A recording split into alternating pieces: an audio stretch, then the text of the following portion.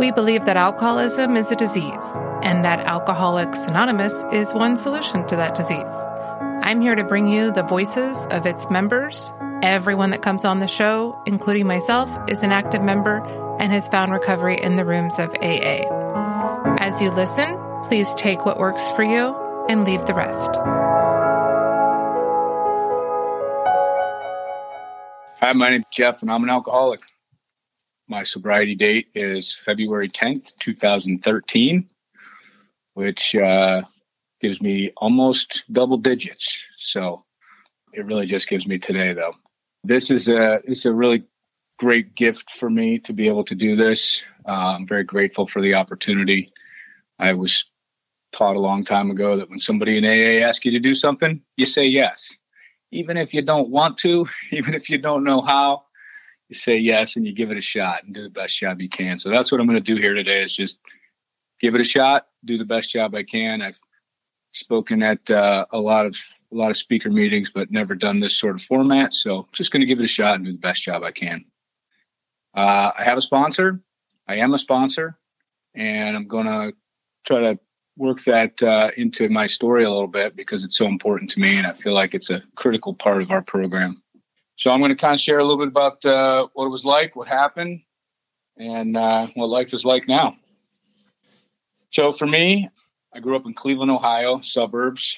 I started off as a really oversensitive child, mostly regarding fairness. And I have an older brother that I just wanted to make sure I was getting the same treatment, very equal, even Steven type of stuff, and never felt like I was getting the same treatment. But I learned later that that was really more of my perspective. My parents were very involved in the church, so that meant I was very involved in the church, whether I liked it or not. And I didn't like it, but I thought that since I was there and I was involved, that made me a spiritual person by default. And I just sort of assumed that for a long time, that I was spiritual, not really understanding what that meant. But pretty normal childhood, public school, summer vacations, sports were a big part of my childhood. I played basketball and wrestling. I found I was a pretty good football player by middle school, probably just because I was very angry. A big part of my story is, that anger and my outlets for that anger and where it comes from. But really, I excelled in football for a time. Learned that I could earn some respect on the football field by hitting people as hard as I could. Wasn't the biggest, wasn't the strongest, wasn't the fastest, but I was the angriest. And that served me well in sports for a time. Through middle school, my older brother and I fought constantly. I would lose constantly. Made me even more angry. I think I just felt like, nobody was there to protect me. And I look back on that now. I understand that that's just sometimes a part of growing up. I thought it was unique for me. It wasn't. So I started to isolate at a very young age. In middle school, I was in the Boy Scouts and liked to go camping a lot, but I liked to go camping by myself because I just felt like some sort of, loner and survivor type out there that, I could handle anything on my own. I got in a lot of trouble in Boy Scouts. I started sneaking drugs and started sneaking alcohol in the Boy Scouts, and I'd get in trouble with the leaders, and they'd call my parents, and my parents were aware at a young age that I was sneaking drugs and alcohol. And, most of that was some experimentation stuff, but, I do remember one of the very first times I sort of came up with the plan on my own was I took one of those plastic pitchers, like an iced tea pitcher, and I filled it up with a little bit of this and a little bit of that from the parents' liquor cabinet, and no ice, no juice, no nothing to cut it with. Just, about 4 shots of 8 different bottles, and put it in an iced tea container and walked down to the tennis courts where I met up with a couple of buddies, and we each tasted that thing in the hot sun, and it was awful. They tasted it and they were like, "Oh, that's gross. I'm not drinking that." And I was like, "Are you kidding me? This is the greatest thing ever." and just trying to show off a little bit. But, it was really the effect that I got right away. I came back to my house and puked all over the house and still wanted to do it again right away. Not understanding that there was a cause and effect here. All I really wanted was that escape. And so I was trying to find that escape in everything. I was trying to find it in football. I was trying to find it in being a loner, camping by myself, trying to play survivor out there. I was trying to find all these different ways to escape just what I was feeling. And, the best way that I found was alcohol. As soon as I realized that was a good escape, I just kept sneaking more and more. Sometimes it was just to impress the girls or, impress my friends or something like that. I was trying to be a bad boy there for a while. And I was in high school in the early 90s, and it seemed like everybody was drinking and doing drugs. And it seemed like the girls only wanted to go out with the bad guy. And so, I tried to be the bad boy. And I did everything I could to play that part, fighting and alcohol and drugs and arrested and stuff like that. And part of it too for me was my father was a school administrator in the town I grew up in. And so he was kind of like, all the teachers knew him, and he had hired a lot of my high school teachers. And so I was always trying to prove to my teachers that I wasn't like him. And then with my friends who all knew this too, friends and acquaintances, they would, say, "Oh, that's the administrator's kid." And, you don't want to do anything around him, because it'll get back to somebody. And so I was always trying to prove to the guys in high school that, no, it's okay. You can party around me because I party too. And so I think I probably started to, I had to show them that I could party. And so I would do more of this, more of that, more, so that, I could feel like I fit in, because I didn't want to be that outcast, even though, in my real alone type thoughts, I knew I didn't fit in and preferred to be alone anyway. But so, meanwhile, my parents are freaking out and getting in a lot of trouble at school, and my older brother had gone off to college, and I was pushing my parents around. I was an angry guy. I kind of had this defensive stance of, if I'm not treated the right way, then I'm out. And I used that as leverage. If you don't do what I want and what I say, then, I'm out and you'll never see me again. I'll either disappear or I'll kill myself, or you'll be sorry, was my attitude. My grades were just barely good enough to stay on the football team, but my performance was getting worse, both in sports and in school, and my grades were really low. But then people started to want to go to college, and I was thinking, like, well, what am I going to do? I talked to an Army recruiter. I thought I wanted to go that route.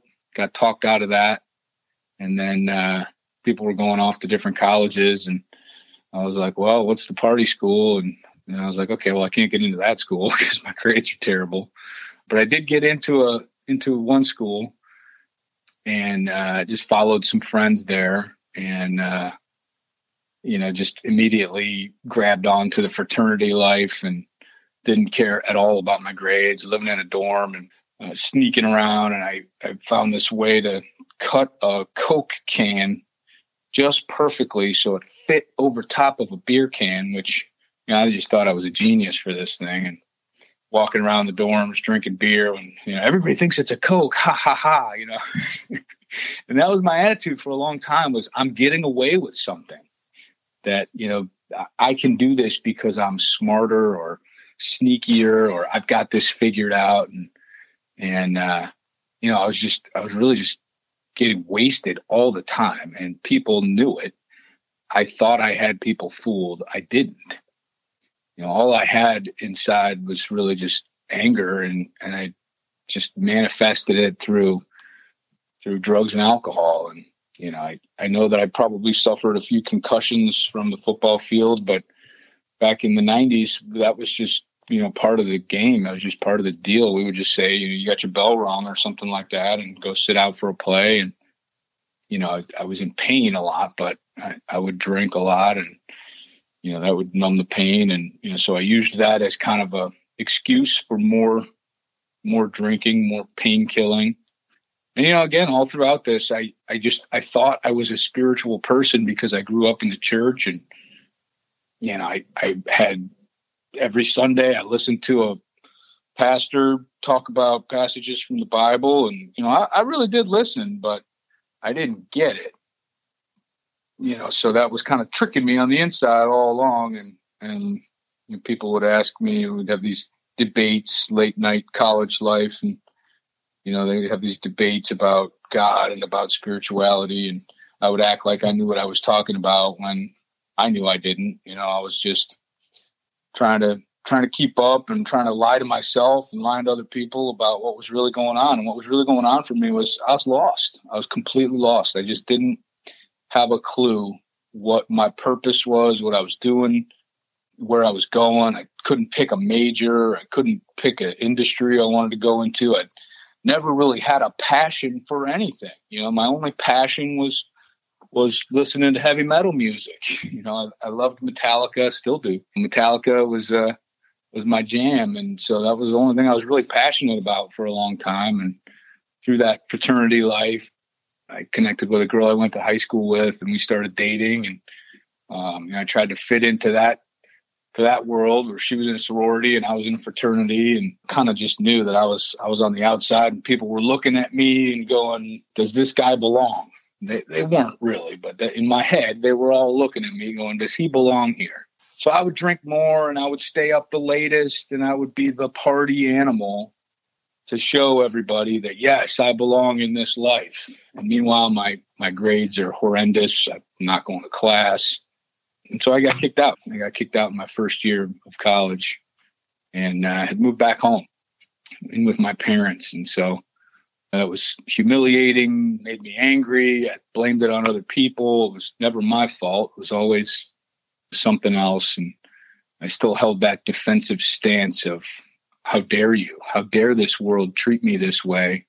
When am I going to catch a break was really how I felt. Like everybody else seems to be catching a break in life except me. And so since I can't catch a break, I've earned the alcohol. I've earned the party life. I've earned to escape from this because I can't catch a break. So back home with my parents, I started attending a community college.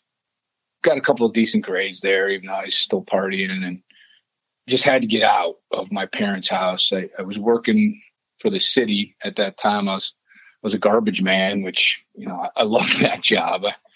It was funny then. It's still funny now to say, but I loved working for the city. I loved being a garbage man. It was awesome. And we got to work outside all day. We got to get a good workout in and get in good shape. And by the way, if we got done by 2:30 every day, we could go sit in the park and drink. And so that was the big draw there was, really bust ass, work real hard, and go sit in the park and drink until it was time to clock out. And so I would come home every day and just stink coming from being a garbage man, but also drinking like 12 beers and a little bit of crappy wine and sitting in the park sweating. And I'd come home and my parents would be like, what's wrong with you? You stink. And I said, well, of course I stink. I'm a garbage man, I'd take a shower, eat some dinner, and go out and stay out till 2, 3 in the morning and wake up at 7 and be back at work at 7:30 and do it all over again. And that was the routine. So I just had to get out of that. And so I hooked up with a couple of buddies that were going to a school that was 3.5 hours away from my hometown. And that seemed to be about the right distance for me. So I said, yeah, I want in on that. And it was a community college or a technical college, but it was far enough away where it suited me perfectly. And so I went down to visit this little town where this technical college was located. Southeast Ohio is a completely different world from where I grew up in the Cleveland area. It's basically Appalachia. it was different. It was a bit of a geography change for me. Things were going to be different now. I was going to live with my buddies, and we had apartments over this little pizza joint. And there was a bar down the street. I tricked myself into thinking I was passionate about this new field of study I was going to be in, of natural resources and ecological sciences. And I was going to be a park ranger so I could move out to the Rockies and, be this awesome park ranger, but also never have to deal with people. That was my grand plan. So I moved down to this school and moved in with my buddies, and just I brought myself, I brought my anger with me, I brought all the same issues with me, and the same exact lifestyle ensued, where we just went down to this bar every night, and the theme was be a tough guy, and so we got in a lot of fights and had a lot of trouble with the police there. They knew who I was, they knew who we were, and we weren't welcome at that bar for very long. But I kept on. Things kind of fell apart with my buddies for different reasons. Each of them left, went either home or found a new school to go to, or each of them had different things going on. But we were all a bit out of control at that time. And then, as I found myself in this small town, kind of by myself again, and a buddy of mine that I'd known from back home called up, and he says, "Hey, I'm thinking about going to school down there." I said, "Oh, that's perfect, man. You're going to love it. It's the greatest place ever."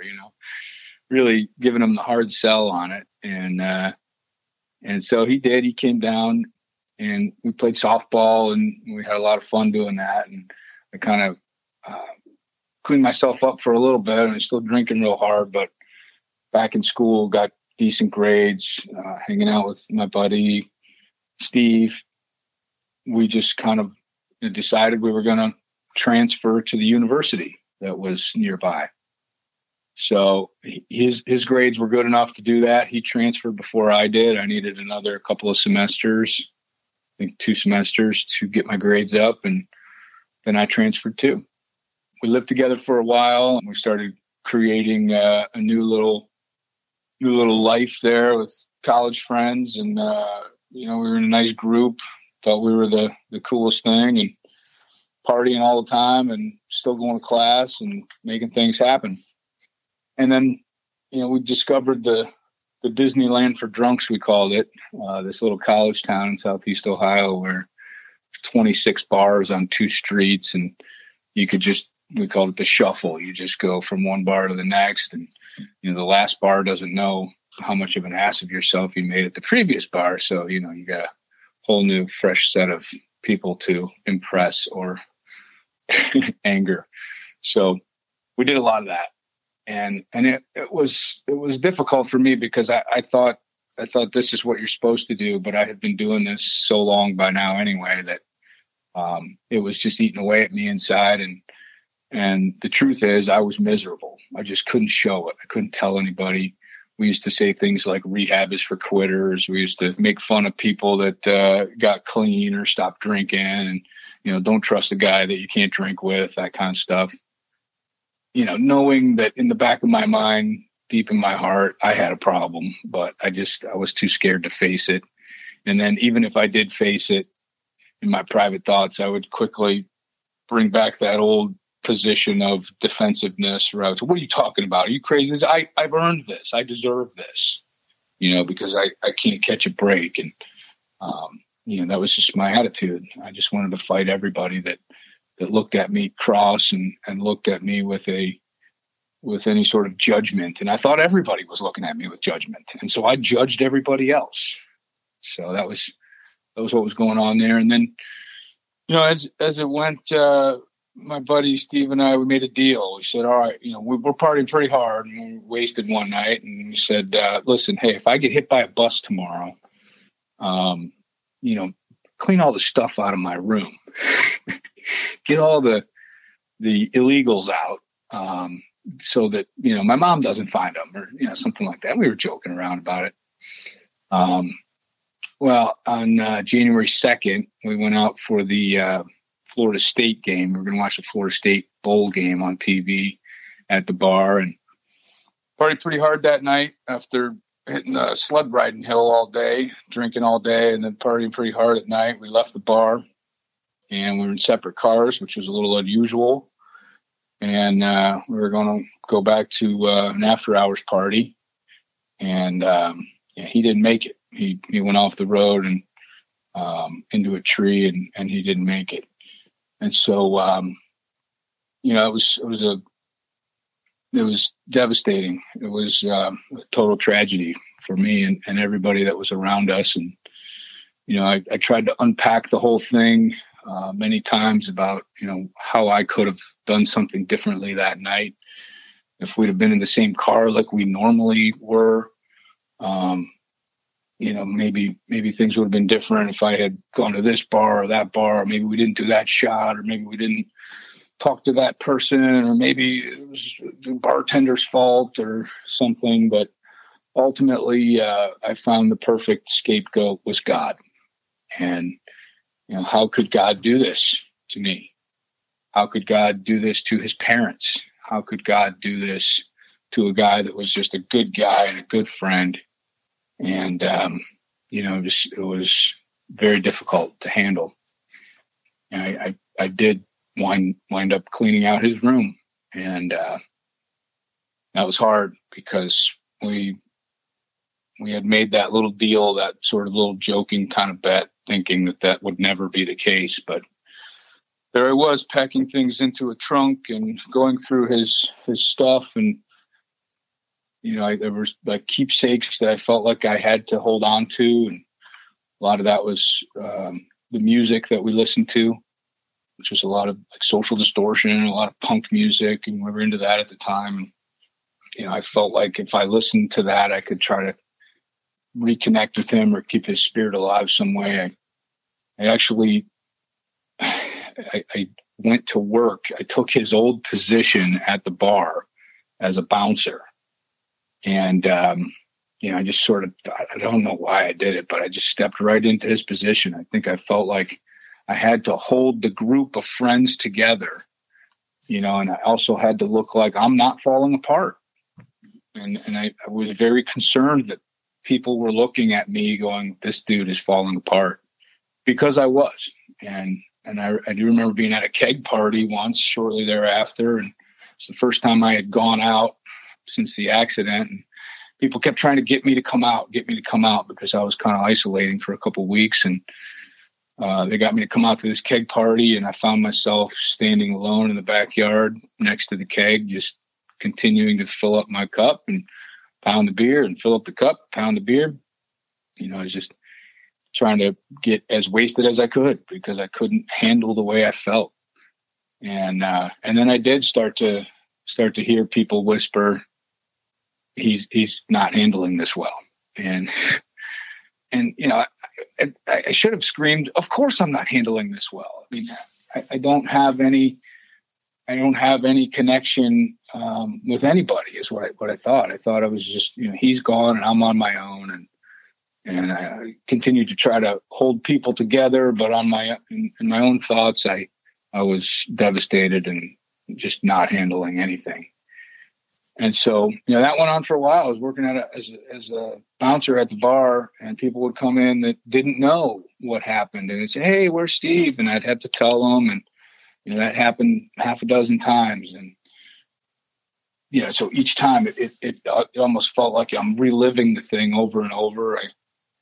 I did take that trunk of stuff from his room up to his parents, 3 hours away. And that was just one of the hardest things I've ever gone through. But, I faked that I was doing okay, and I wasn't. But I went back to school eventually. And then all of a sudden I felt like, hey, I now have this new excuse, and I met with a counselor at the university, and, I said, well, hey, man, I'm not doing that great in school, but this is why, and maybe you could help me out. And some did, some didn't. Some gave me a little grace on things that were due and let me take an incomplete and retake the course, that kind of stuff. Some just said, well, I'm sorry to hear that, but this is what it is, and you got to get your work in, and you didn't, so you fail. So I was doing terribly in school again as time went on. And ultimately the embarrassment of that, bouncing around to different places to live. And by this time, I'd pretty much cut off all contact with people from back home and was only talking to my parents like maybe once a month. On a Sunday night, they would call and, check in on me. And they were checking in on me all the time. I just wasn't calling back. And I would lie to them and tell them that things were fine. I would lie to them and tell them that I was going to church. And, I'd even make up sermons that I heard and tell them, oh yeah, this is what we talked about in church today. And, just a total lie.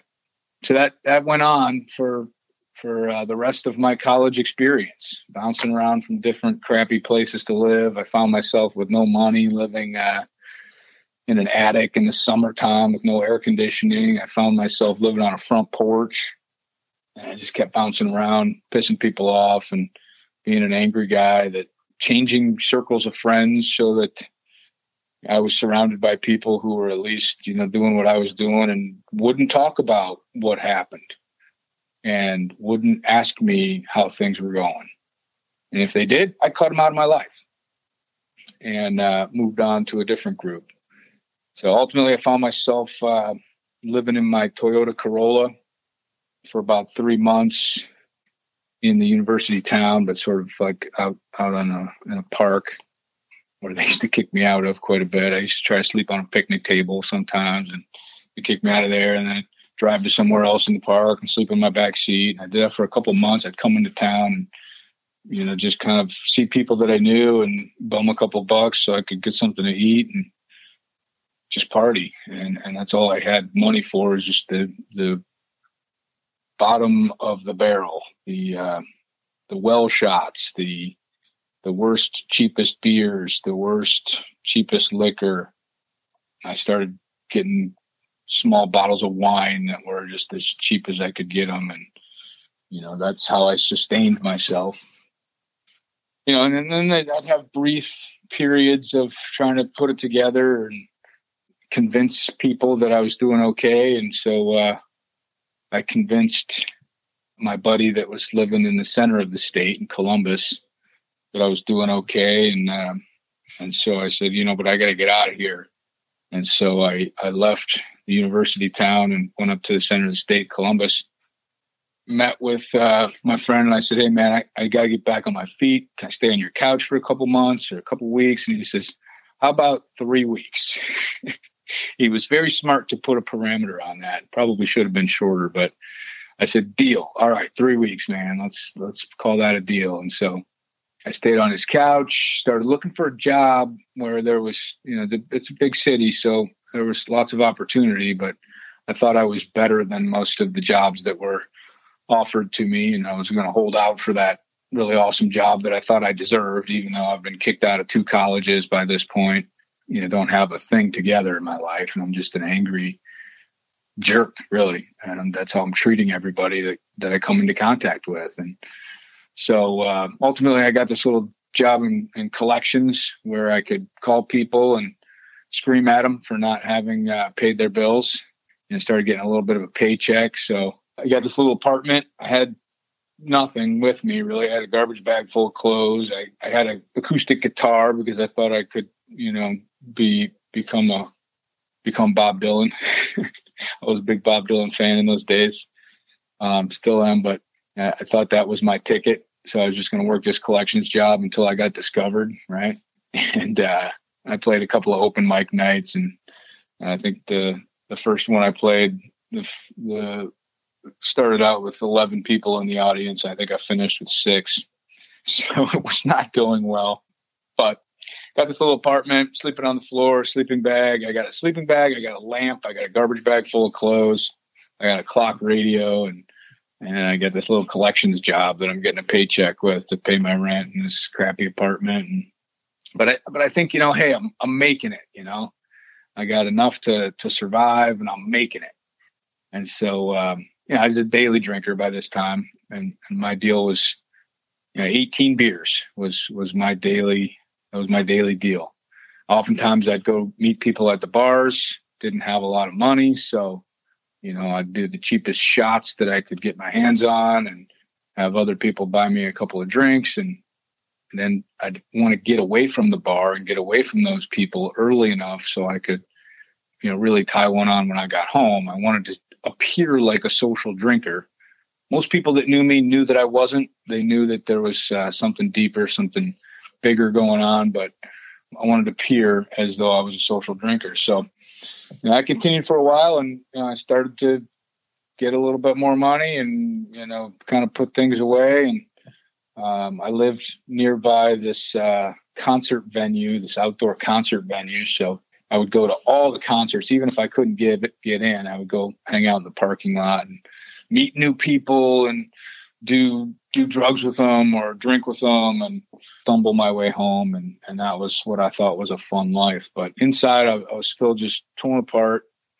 Nothing had really clicked with me and any kind of spirituality or any kind of connection, with a higher power. I had nothing. I had no power. I had no power over my own behavior. I had no power over anything that was happening. So, one part of the big book I always look back on in this time is I was always trying to wrest satisfaction out of other people and out of life, trying to control things around me. And then when I couldn't, I would get angry about it. And then I would react to that anger and drink or use or act out. And so things went like that for quite some time, many years. I was always struck by how many times I was willing to drink and drive, even after my best friend there is killed in an accident. I'm willing to get on the road at 2:00 in the morning, hammered, and I knew what I was doing. I mean, I would say, I can't believe I'm doing this, but, I think I'm okay. And I was just dying inside because of it. And just ashamed as anyone could be about anything. Just the shame of it all was unbearable. I never discussed it with anybody. I just buried it down and was just so ashamed of who I was. And, around this time, I actually had reconnected with the girl that I had been dating in my first year, in my first college. And she had just gotten out of a relationship. And so we just started talking again. In fact, a mutual friend got married, and she was friends with the bride and I was friends with the groom. And so the bride and groom, in their infinite wisdom, decided to pair us up in the wedding party.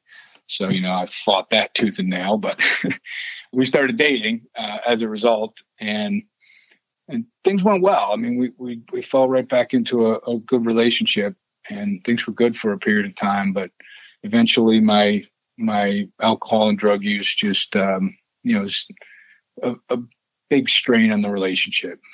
She put up with me.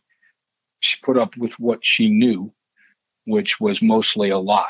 And, I never talked to her about what was really going on, but, I could fake it. And I think a lot of us think that way for a long time, is we can fake this. We're smarter than everybody else.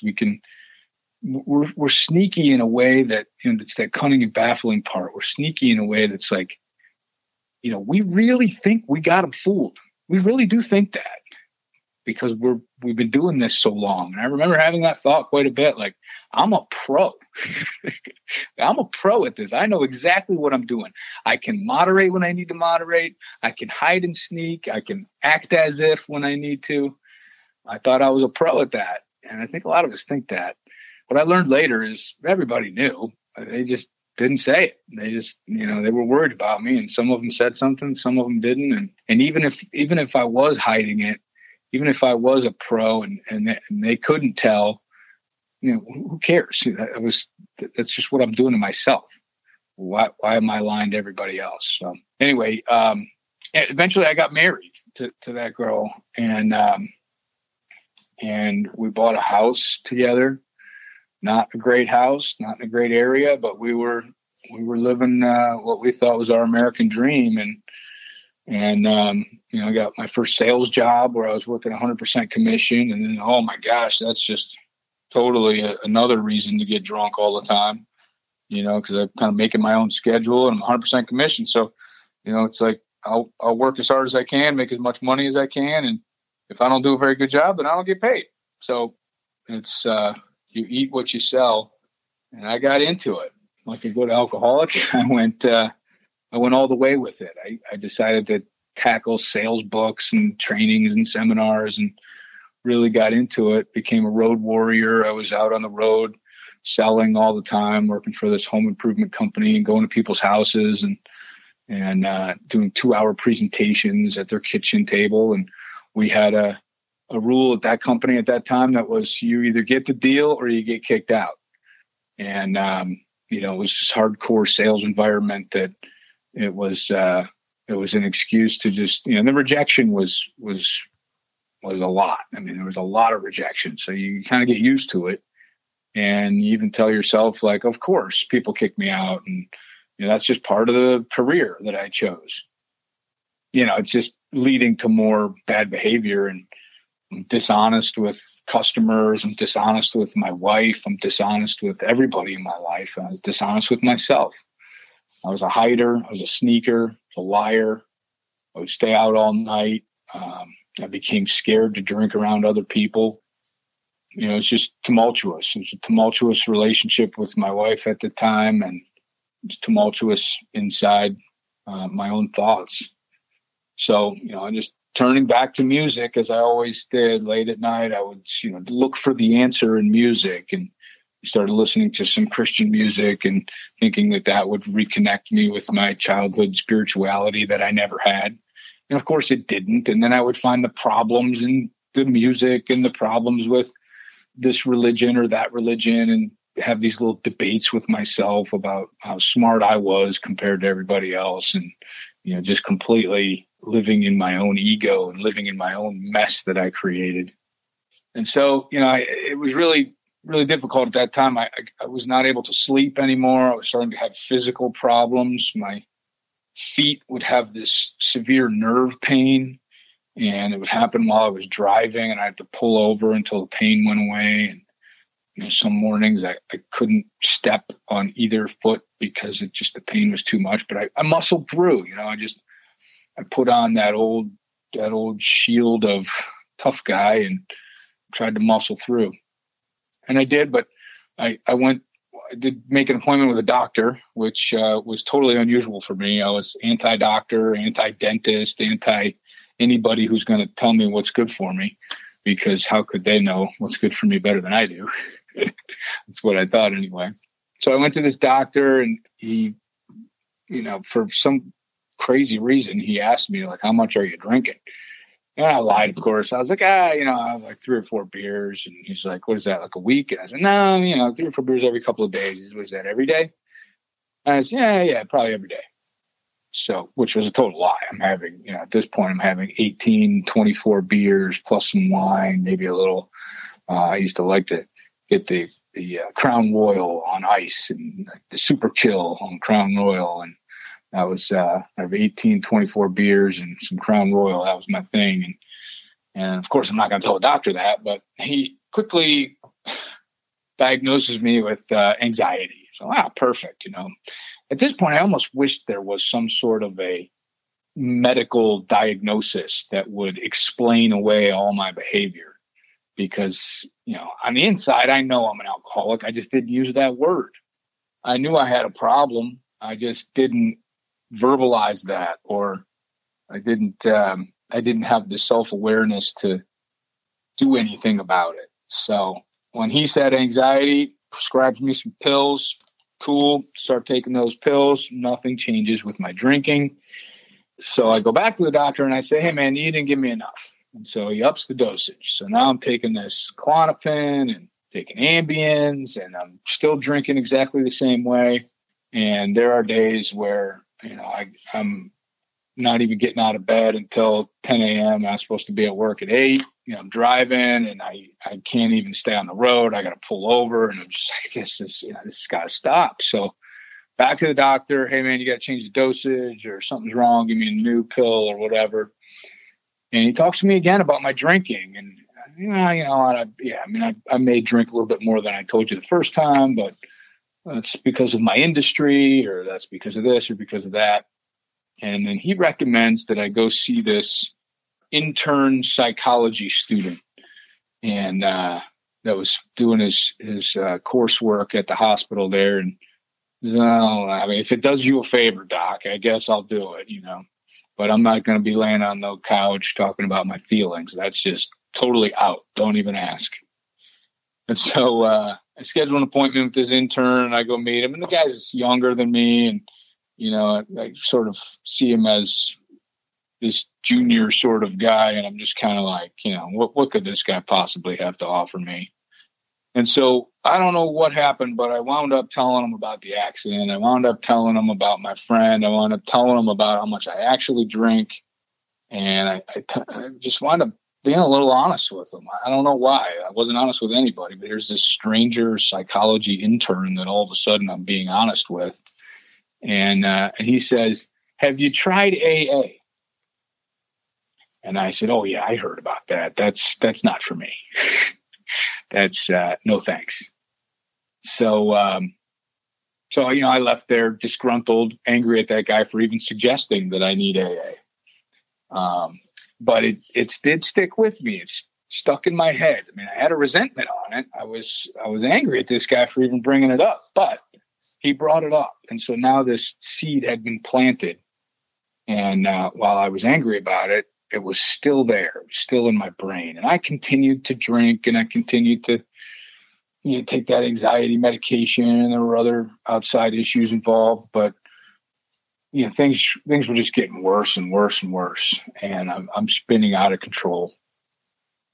Then one weekend, my wife was going to go out of town to see her mother, and she would take the kid. We had a son at this. My son would have been about 4 years old at this time. She was going to go take 4-year-old to her mother's house in Chicago. So she was going to be gone for the weekend. And so usually that meant the party is on. And by party, I mean I'm going to sit alone in my house with my eye glued to the peephole, making sure that nobody's coming close to my front door. And I'm going to get wasted, and I'm going to supply up, and I'm going to do all this. I'm a planner. I plan my behavior. I plan my drunks. I plan when how many hours it's going to take me to use this kind of drug or that, how many hours it's going to take me to get through this amount of alcohol, and then to have a backup and a plan B and a plan C and a plan D, and, make sure that I'm nicely stocked. And I'm a planner.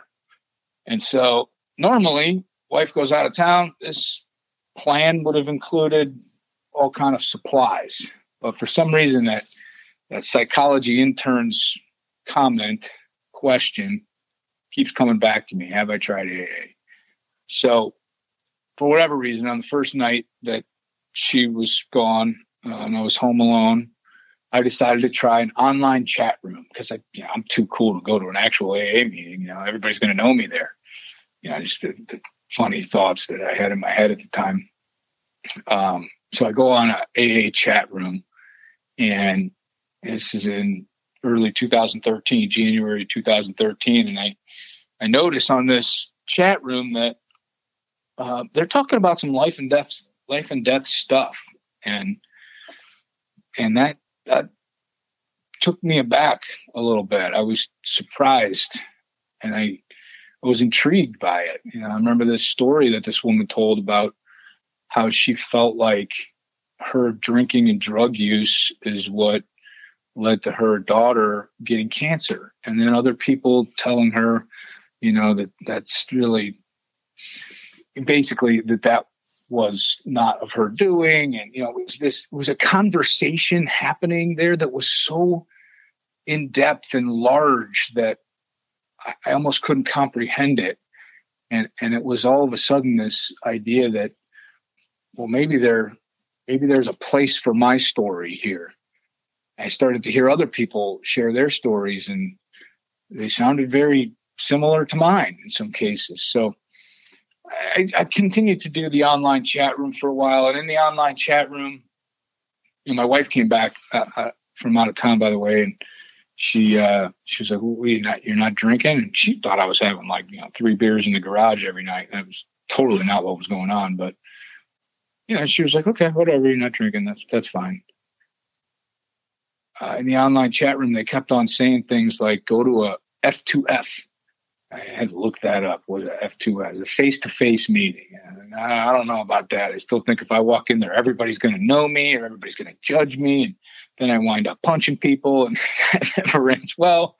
But the seed was planted. And so I did. I looked up a face-to-face meeting, and I reluctantly drove there in late January, early February of 2013. And I sat in the parking lot. I smoked cigarettes at the time. And I sat there and must have had 3 cigarettes.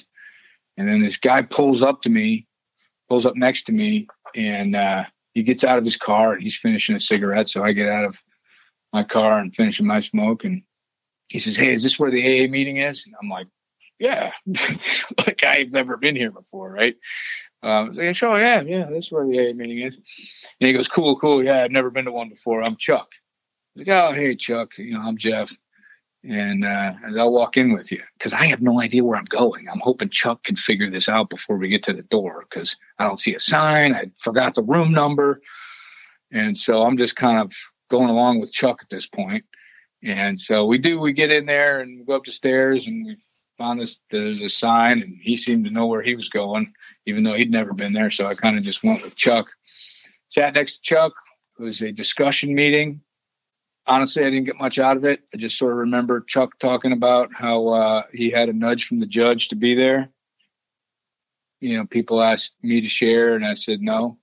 I didn't say my name. I didn't say I'm an alcoholic. I didn't say I'm just listening. I didn't say I'll pass. I just said the word no. and I'll never forget that meeting.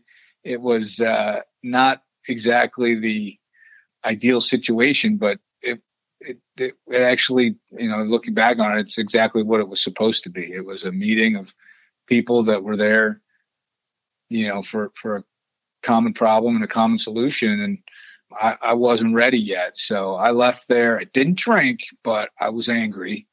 Nobody came up to me. Nobody said, "Oh, let me take you in and give you a loan and bail you out and, be your best friend, fix everything for you." So that pissed me off. But I didn't drink, didn't use, and said, "All right, let me try a different meeting."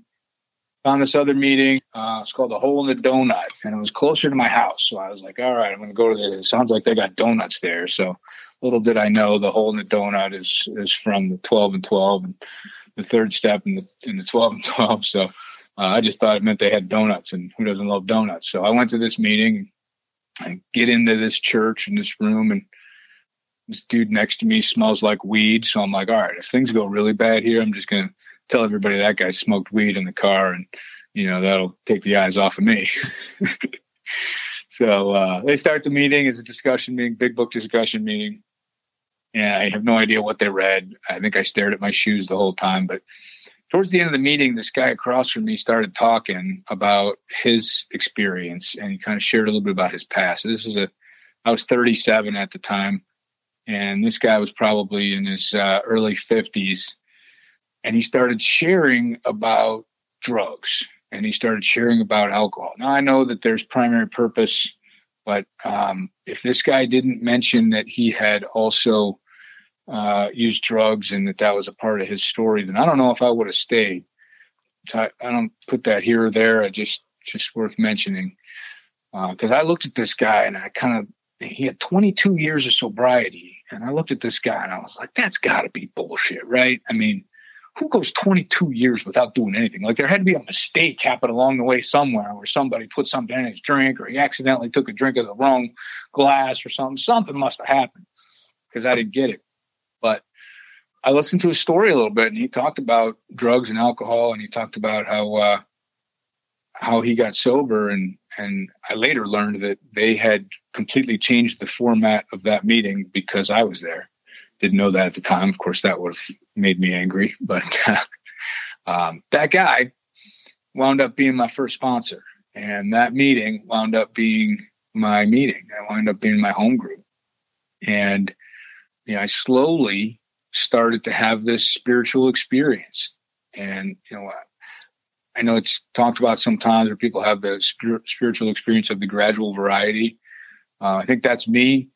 I think that my spiritual experience is ongoing and started right around that time. And there wasn't one white light moment. There wasn't one smash over the head and said, now you get it. But there was a lot of little things that happened along the way in there. And, it started for me when I got into the rooms and got a sponsor. And my first sponsor, we were talking on the phone for the first time. And he said, Jeff, if you want me to be your sponsor, you're going to have to ask me. And so I was like, damn it, I thought you'd just volunteer, But he wanted to make sure that, I was following the necessary step of asking for help and asking him to be my sponsor. And, I'm so grateful for that moment, for that meeting, for that, for those guys in that group. That I'm still friends with them, even though I don't live in the same state anymore. They changed my life for the better. And that's a big part of my spiritual experience. And I now believe that God put those guys in my life and it saved my life. But, part of going through the steps for me was we started a step study, and we would make casseroles and we would make dinners and we would meet at the church. And sometimes we'd meet before the regular meeting. Sometimes we'd meet on a different night. But we'd always, who's going to bring the entree, who's going to bring the dessert, who's going to bring this, who's going to bring that. And we had a real fellowship about it. And all of a sudden, I was fitting into something. And then we had these accountability buddies. We had step work to do in between the step study meetings. And we would meet in the park, and we would meet at this guy's house. And my accountability buddy's name was Jerry, and he had an amazing story, but you could also tell there was still some work he was doing and on himself, and that was inspiring. I remember working my first fourth step, and I said, "Hey, Jerry, I'm not sure if I should put this on my list or not. I don't think I have a resentment. I don't really think about it that much, but do you think I should put this on there?" And he said, "Well, Jeff, let me ask you something. How free do you want to be? Do you want to be a little free? Do you want to be a medium amount of free? Or do you want to be all the way free?" Oh, okay, shit, I'll put it on the list. So I put it on the list. I did my first fifth step with my sponsor on his back porch over cigars. And I was honest. And it may have been that first time I was totally honest. I mean, I showed up with notebooks full of stuff, and I'm sure he was rolling his eyes, but didn't show it. I'm sure it was... I thought it was stuff he would have never heard before. I learned later, and when I started to sponsor guys, I learned later that it's all the same stuff. I mean, it's just a different story, but it's the same stuff. And my sponsor, my first sponsor there, he did a tremendous job of following the book and being there for me, but not bailing me out. It's tough love, but it's love, and it wasn't anything I was all that familiar with. I mean, there was the love I had with my wife and my son, but I had convoluted everything else in my life and screwed everything else up with the way I felt about love and connection. And I was just defensive about it all. So he really taught me how to be a friend, how to be somebody who could be relied upon, how to be somebody who was there for others without an ulterior motive, without an angle. And that's really what attracted me to AA and why I kept coming back at first, I think, is because there was no angle. There was no financial angle. There was nothing that I was going to be forced to do other than be honest.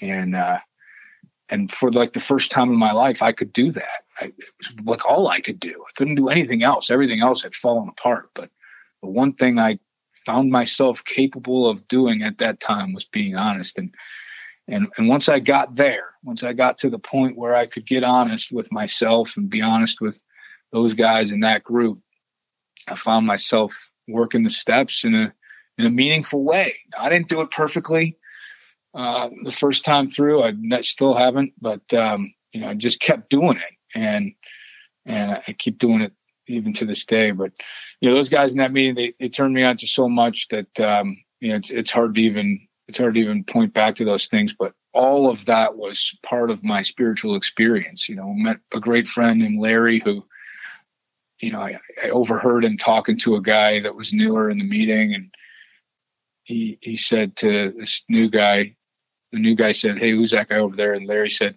"Hey, that's Jeff. He's working a good program." And man, did that feel different for me. It was like, I don't know, some sort of lightning bolt for me. Like, somebody thinks I'm working a good program. And I never tried to grade the program or other people's programs, but for somebody to think that what I was doing was working, allowed me the chance to see that, yeah, it is working. And it just kept me going. It kept me motivated. And I put 6 months together and I changed jobs. I started working for a corporation and sort of a entry-level position, but I worked my way up in my first couple of years there. And I put a year together, sobriety. And it wasn't until I had about a year that I learned that here all this time I've been living in Columbus, Ohio, right up the road in Akron, Ohio is where it all started. And so my sponsor and I and a couple other guys went to Founders Day in Akron, and I just fell in love with it. I just loved it. I loved going to Dr. Bob's house and walking up the steps, and where it's got a huge sign on the front that says "Welcome Home," and there's just thousands of people there that are all in AA, and they're all there for the same reason and all having a good time. I mean, it's a party without drugs and alcohol, and that was new for me. And so going through Dr. Bob's house was awesome, and thinking about you can see where he was hiding little bottles around the house, and where you can go into the room where he would have newcomers stay that were still shaken, and there was the attic upstairs where they would have guys drink the cabbage soup or whatever it was that they had him, sauerkraut juice, I think it was. But, and going over to the Mayflower Hotel there was awesome, where you can see the elevator where, Bill kind of comes out of the elevator and makes a decision. He hears the clatter of the bar on one side, and then he sees the church directory on the other side, and he decides he's got to find somebody to help. And so the church directory is still there, and the phone is still there, and you go over and you get your picture taken by the phone, and it was that was a spiritual experience for me as well. I mean, and I have those pictures. I treasure those pictures. I have a picture of myself sitting at Dr. Bob's kitchen table with the coffee pot, and I just love that that's available to us, and the people that maintain and keep that as a sort of museum and all those sites is just an amazing thing for us. They've got other great things there, but you should check it out. That's my suggestion. Go check out Founders Day. It's awesome. So anyway, I'm doing well in sobriety, and I'm starting to do better in my relationship with my wife. I get to my steps 8 and 9, and I'm starting to run through some amends and getting some pretty good conversations with my wife about, really for the first time, being honest about ways that I've been manipulative. And oh man, was I manipulative. And to try to unlearn all those things, it takes time. It took me some time, but it was worth it. And the freedom that comes on the other side of that is just amazing. I did an amends with my parents. For the longest time, I didn't think that I had anything to be sorry for. I thought it was everybody else that should be, apologizing and making amends and living in a different way for me.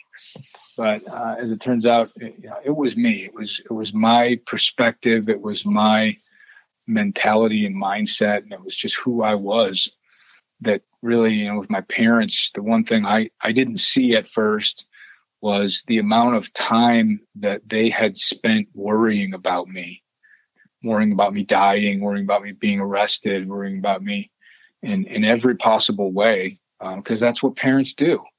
We didn't ask them to do it. And my stance in my active use was, I didn't ask you to worry about me. Nobody's asking you to do that. So if you do that, that's on you. Well, that's just not the way it works. And so, part of what I had to see was that my parents worried about me, and they could have spent their lives and their time otherwise engaged and otherwise pursuing passions that they had and enriching their own lives. Instead, I created an environment where they worried about me a lot. Just a plain old simple "I'm sorry" doesn't cut it. So that's not really what amends is anyway. And I had to learn the difference there. But it's a living amends. It's living my life in a different way and understanding who I was and who I am now and who I'm trying to be and what I'm doing about it. And so, that is a different deal. I had to make some other amends. I started with some low hanging fruit, some easy ones, and I moved on to some that were a little bit more challenging. And sometimes, there's one in particular where I made an amends to a guy I had worked with, where he said, "Hey, this sounds like some weak attempt on absolving yourself and not feeling guilty anymore. So, you can take that and shove it." And that's it. It is what it is. I did my part, and I was honest about it. I offered to clean it up, and had a strategy to clean it up, and asked if there was some other strategy that might work better to clean it up. And that guy was he was angry with me and ended the conversation. And so sometimes that's how it goes. But as my good friend in Tampa has said before, as long as I keep my hula hoop clean, then then I'm okay. So I ran through the steps while I was living in Columbus the best I could a couple of times. Just loved being with those guys. We had so much fun. We used to tailgate meetings, cigars and pizzas before meetings. It was so much fun.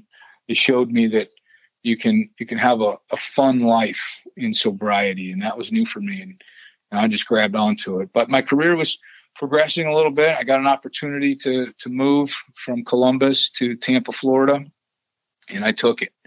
With about 2.5 years of sobriety, I took it.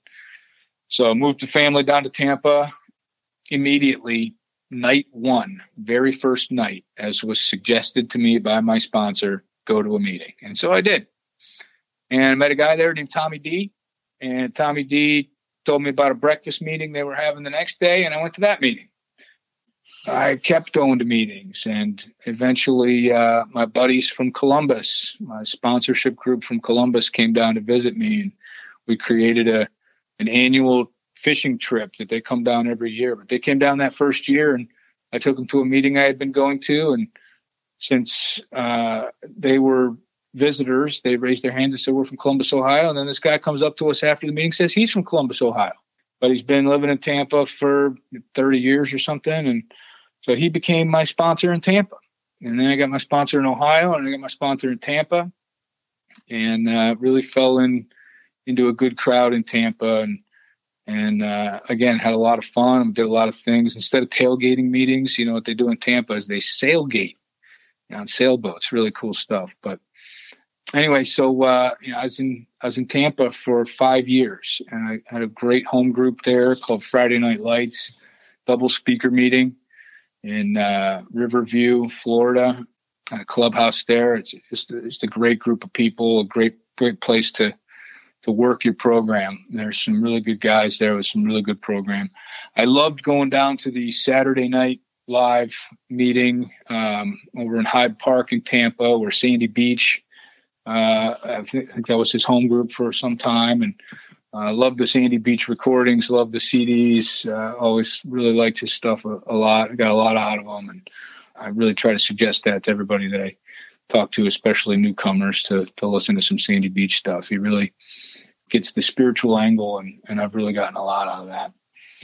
So Tampa, great stuff for me. I got another opportunity to move over to the Jacksonville, North Florida area, about 3 hours away from Tampa. And so I took that as my career has progressed, and moved the family again, and did the same thing. You arrive in a new place, very first night, go to a meeting. And so I did. Got a new sponsor, and I have a sponsorship family now that it's kind of, I have a sponsor, but it's also sponsorship by committee, because we're all kind of, in this group where we go out to dinners, and new home group, the Big Book Field Study in Ponte Vedra in Nocatee, Florida. Is a great group of people there, and just really working my program through these meetings. And I heard it said recently, and I kind of grabbed onto it, where we live in the program, but we just visit everywhere else.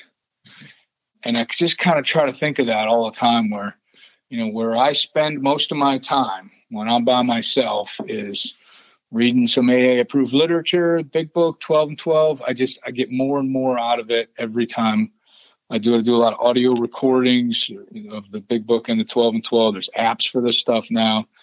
There's a lot of great podcasts out there. There's a lot of great workshops you can listen to. There's, I got into the history too. I got into AA Comes of Age. I got into Dr. Bob and the Good Old Timers, and some of the stuff that's recommended but not necessarily AA literature. Just really changed my life, and it just continues to. And the way I look at it now is all that stuff that happened.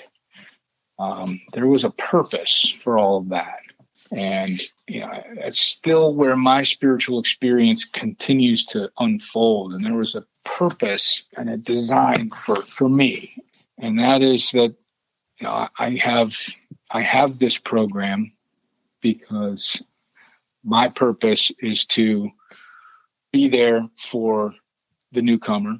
It's to have a relationship with my higher power that I can seek to get better.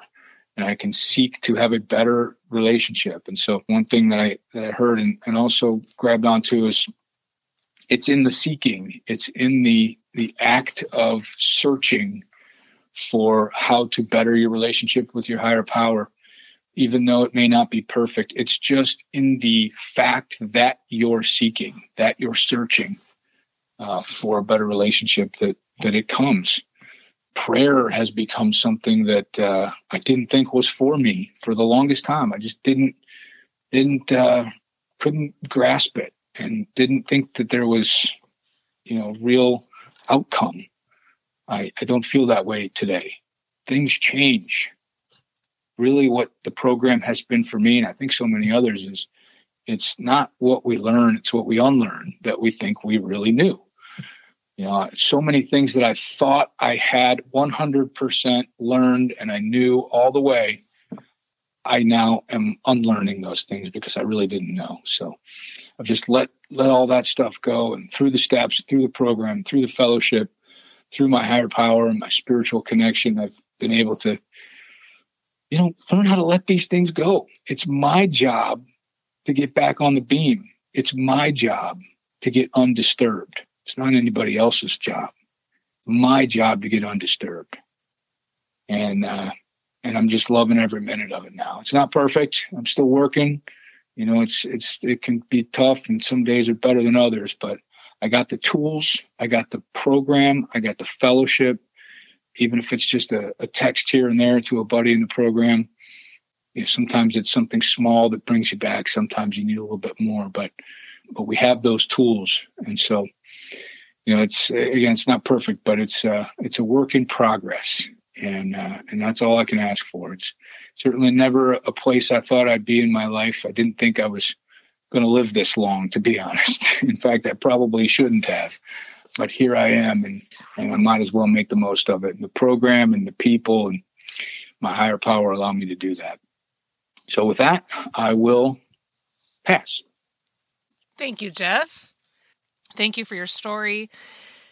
I enjoyed listening to all the way from where you were to where you are. And I want to take you back to January 2013. So it sounds like you got onto chat rooms, which is so amazing because now we have Zoom meetings. So I imagine you had no trouble in 2020 jumping on Zoom meetings.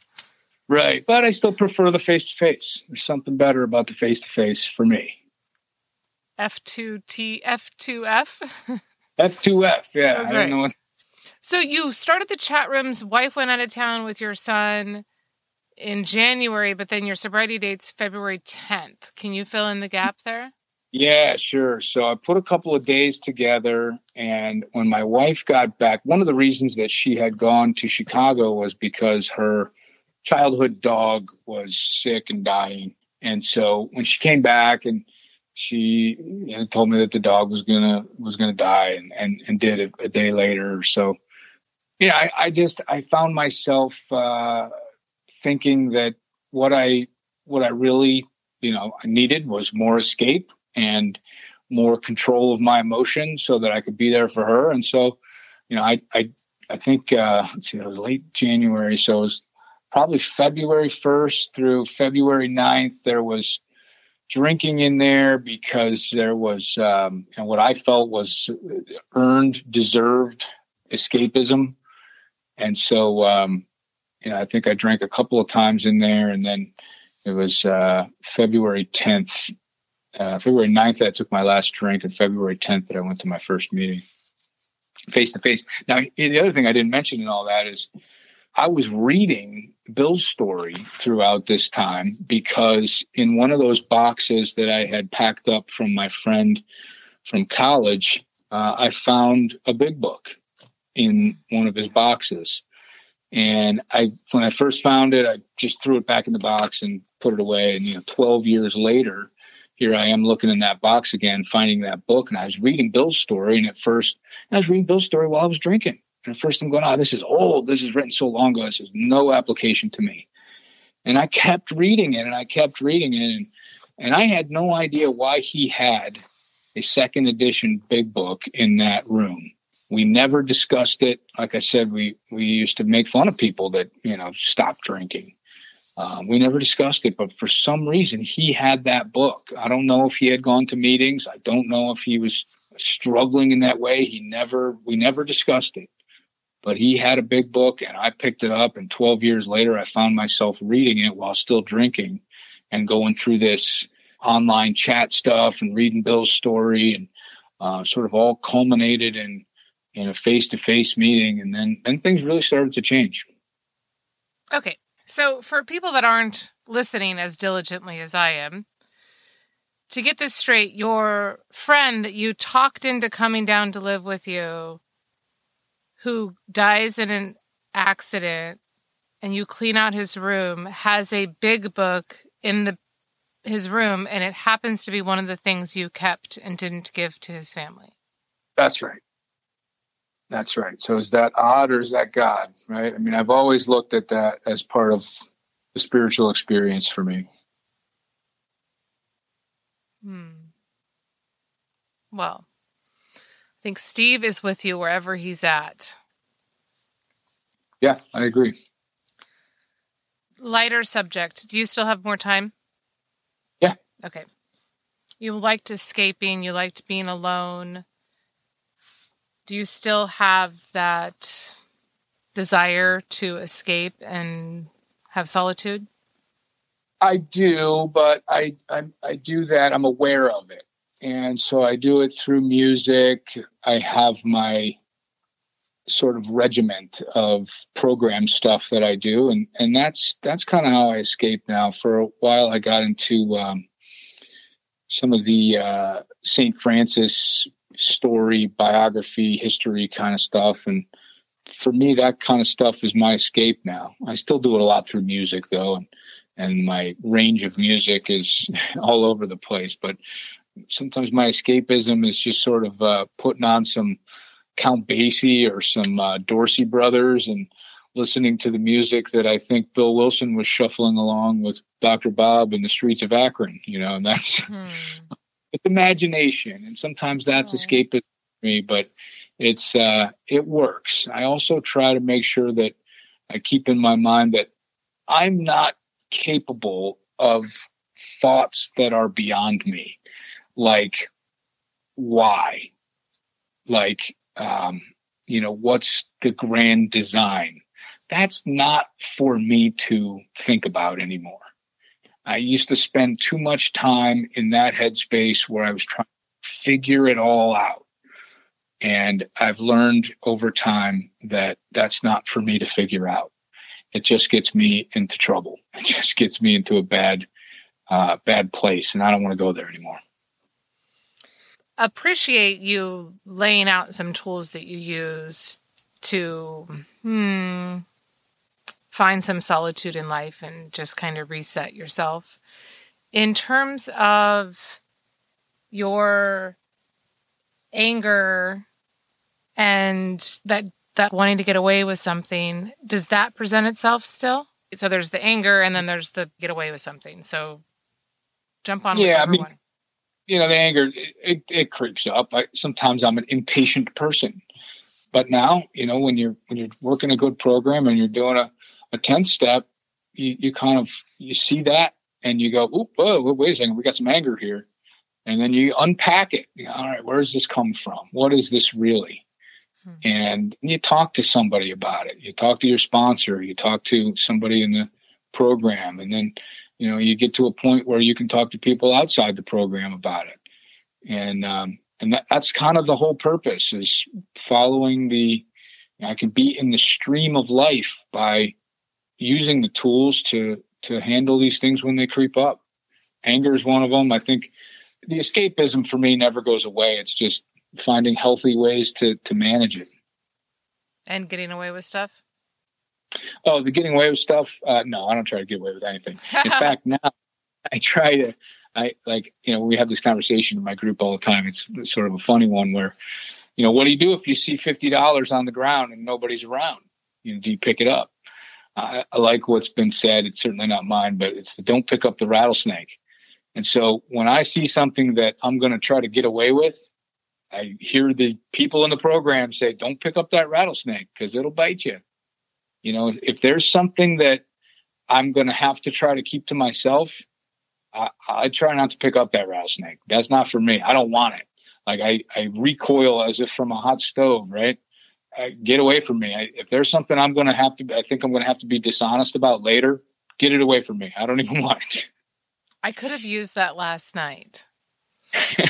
My sister and brother-in-law were over, and at 6:30 at night, my sister-in-law decides she wants another cup of coffee. And I'm thinking, we all have young kids. And so I made her a decaf cup of coffee when she thought it was caffeinated.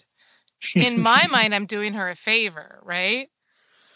And I'm all proud of myself after they leave. I'm telling my husband and I'm laughing and I'm thinking, shit, I'm going to have to tell her. She's never going to trust me again. Yeah, that's so silly. I still feel like I did her a favor, but it was still dishonest and I can't sit on it. How silly. And here you are talking about it. I know. I have to clean it up. So yeah, I think that's what happens over time. That's how we get. And that to me is totally different than how I used to live my life. I used to take some little joy and pleasure about getting away with something. And now it's like, if I feel like I got away with something, then I didn't get away with anything. I'm just torturing myself. Oh, so true. It's a little red flag. Right. So you were diagnosed with anxiety. Was that an accurate diagnosis? It was not. I think that a lot of us, there are mental issues and people should handle them appropriately. But I think a lot of us fall into this, we have anxiety or we have this disorder or that disorder, when all of a sudden you put, 90 days, 6 months of sobriety together, working a good program, and you go, you know what? I'm just a garden variety drunk. That's what I am. And that anxiety, everybody's got a little anxiety that's a normal, healthy amount, I think. And, it's interesting that, all the sleep disorders and all the anxiety issues that I thought I had, they went away. They don't exist. I mean, you put together some time in sobriety and you figure out that was all a result of the drinking and the drug use. And that was a result of my lifestyle. It wasn't the other way around. And I ask that question quite frequently when it comes up on here, and I get both answers. So sometimes it's yes, I do, and sometimes it's no, I don't. But I think the key is be honest with your doctor, completely honest. If you go to the doctor, just be honest. Agree. Yeah. And there are people that do suffer from those issues, and I don't mean to say that those don't exist. They do, and that's real stuff. And they should be honest with their doctor and take medication if that's what's appropriate. For me, it wasn't. Right. I'm happy to get both answers because it's just kind of a message too of alcohol is a depressant. It will cause anxiety and depression. I'm surprised a doctor that you're drinking 4 drinks a day would jump to giving you anxiety medication. But it's a different time. That was a while ago. Hopefully people know more these days. Speaking of those doctors, did that psychology or psych student that asked you the question, have you tried AA, have you ever looped back around to him? I didn't. I did go back to that doctor and asked if that psychiatrist or psychologist intern was still there, and he said no, he'd moved on and was back at school or whatever. And so I didn't. I see that as part of my spiritual experience, though. I wish I could reach out to that guy. I wish I would have found out from that doctor. That doctor's not there anymore. I think things are revealed more and more for me. And with 10 years now, it was 10 years ago. So I look back and I think, man, I wish I could have thanked a few people here and there if I'd have known how much they were going to mean to me. I tried to do that now. So I think I'm better at that than I used to be. But some of those people, unfortunately, I have no way to contact them. Yeah. Well, it's such a simple seed he planted. Have you tried AA? And it really took root in you. Mm-hmm. So for our final question, for the alcoholic out there listening, still suffering, or even those stuck on their recovery path, what message would you like to leave with them?